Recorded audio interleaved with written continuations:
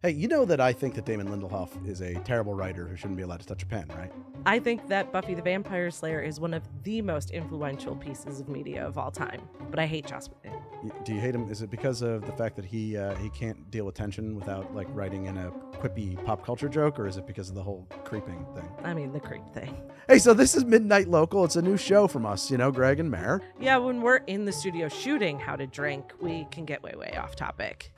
Yes, we can get way off topic and we can't use any of it. So this is our chance to dive into all of those tangents, stuff like movies, pop culture, TV, I don't know, social issues, those kinds of tangents. Just tangents that we would otherwise have to, shove into a corner and stay on topic. Think of this as being invited to a grimy dorm room couch with us, where we can finally let these tangents run free. It's been so long, Meredith, since we were in college. My God. I know. Another good reason to hate him is because of his tiny little baby teeth. I can't stand that guy. My wife tells me I have baby teeth. That's not nice of her to say, because that would make you like Joss Whedon, and I hate Joss Whedon. He is a great... We've literally gone off topic in the intro. Anyway, what do you think about Barbarian? God, Barbarian is a movie that insults your intelligence. That's how I felt about Midsommar. We agree. We do.